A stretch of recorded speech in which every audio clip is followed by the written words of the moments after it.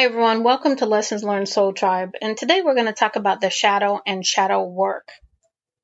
So what is the shadow? Well, the shadow is pretty much anything that you rejected within yourself. So say somebody said you were too skinny, or say,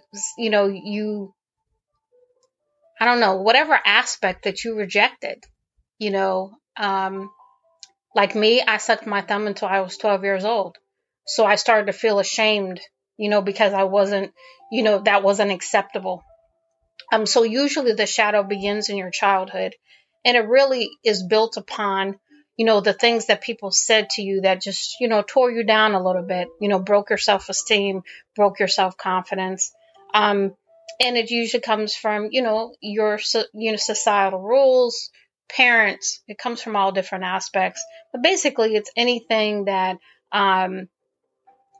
you felt ashamed of or bad for, um, being sensitive, those kinds of things. Like I was called waterlog when I was a baby because I used to cry a lot.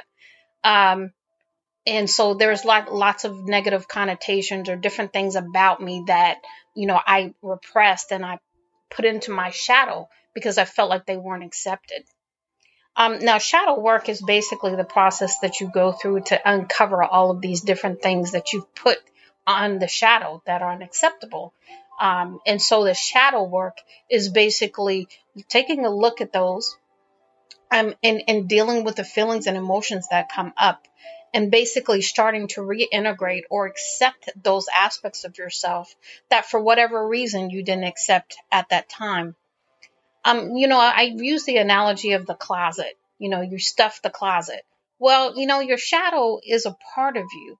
And so you can't keep stuff in the closet without the closet coming open sooner or later.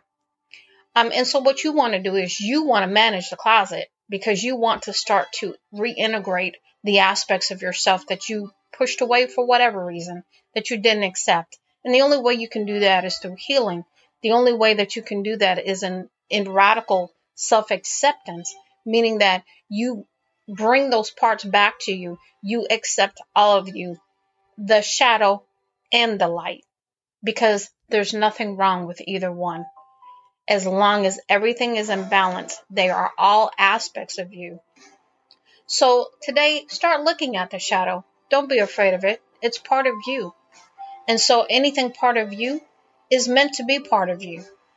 All you have to learn is how to balance it and how to integrate it so that it doesn't continue to cause havoc in your life. I hope this helps you today. Much love and light, Lady T.